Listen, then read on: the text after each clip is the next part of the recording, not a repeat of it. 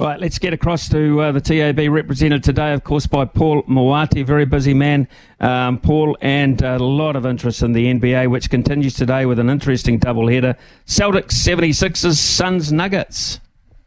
Yeah, and the money so far has been with the two favourites today, the Celtics, who are $1.29 and 8-point favourites.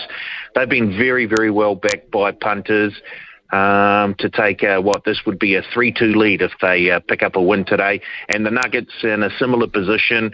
They're $1.37 favourites against the Phoenix Suns, who are $3. They're 6.5-point favourites.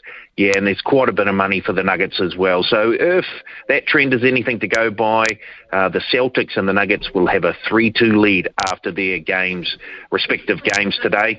I know you like your golf, Smitty. I'm just having a look at the Byron Nelson Championship. The outright winner market there, Scotty Scheffler, a very, very hot favourite at $4.33 to win the Byron Nelson Championship.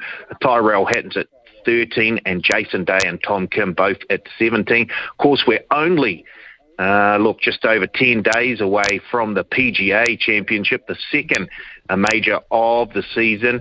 And John Rahm is favourite there at $8. Scotty Scheffler's at 9. Rory McIlroy at 10.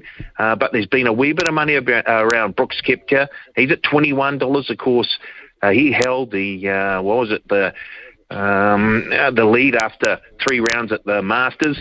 He's 21. They're getting back on him, Smithy. Brooks Koepka at 21 in the PGA Championship, which is at Oak Hill Country Club this year in Rochester, New York.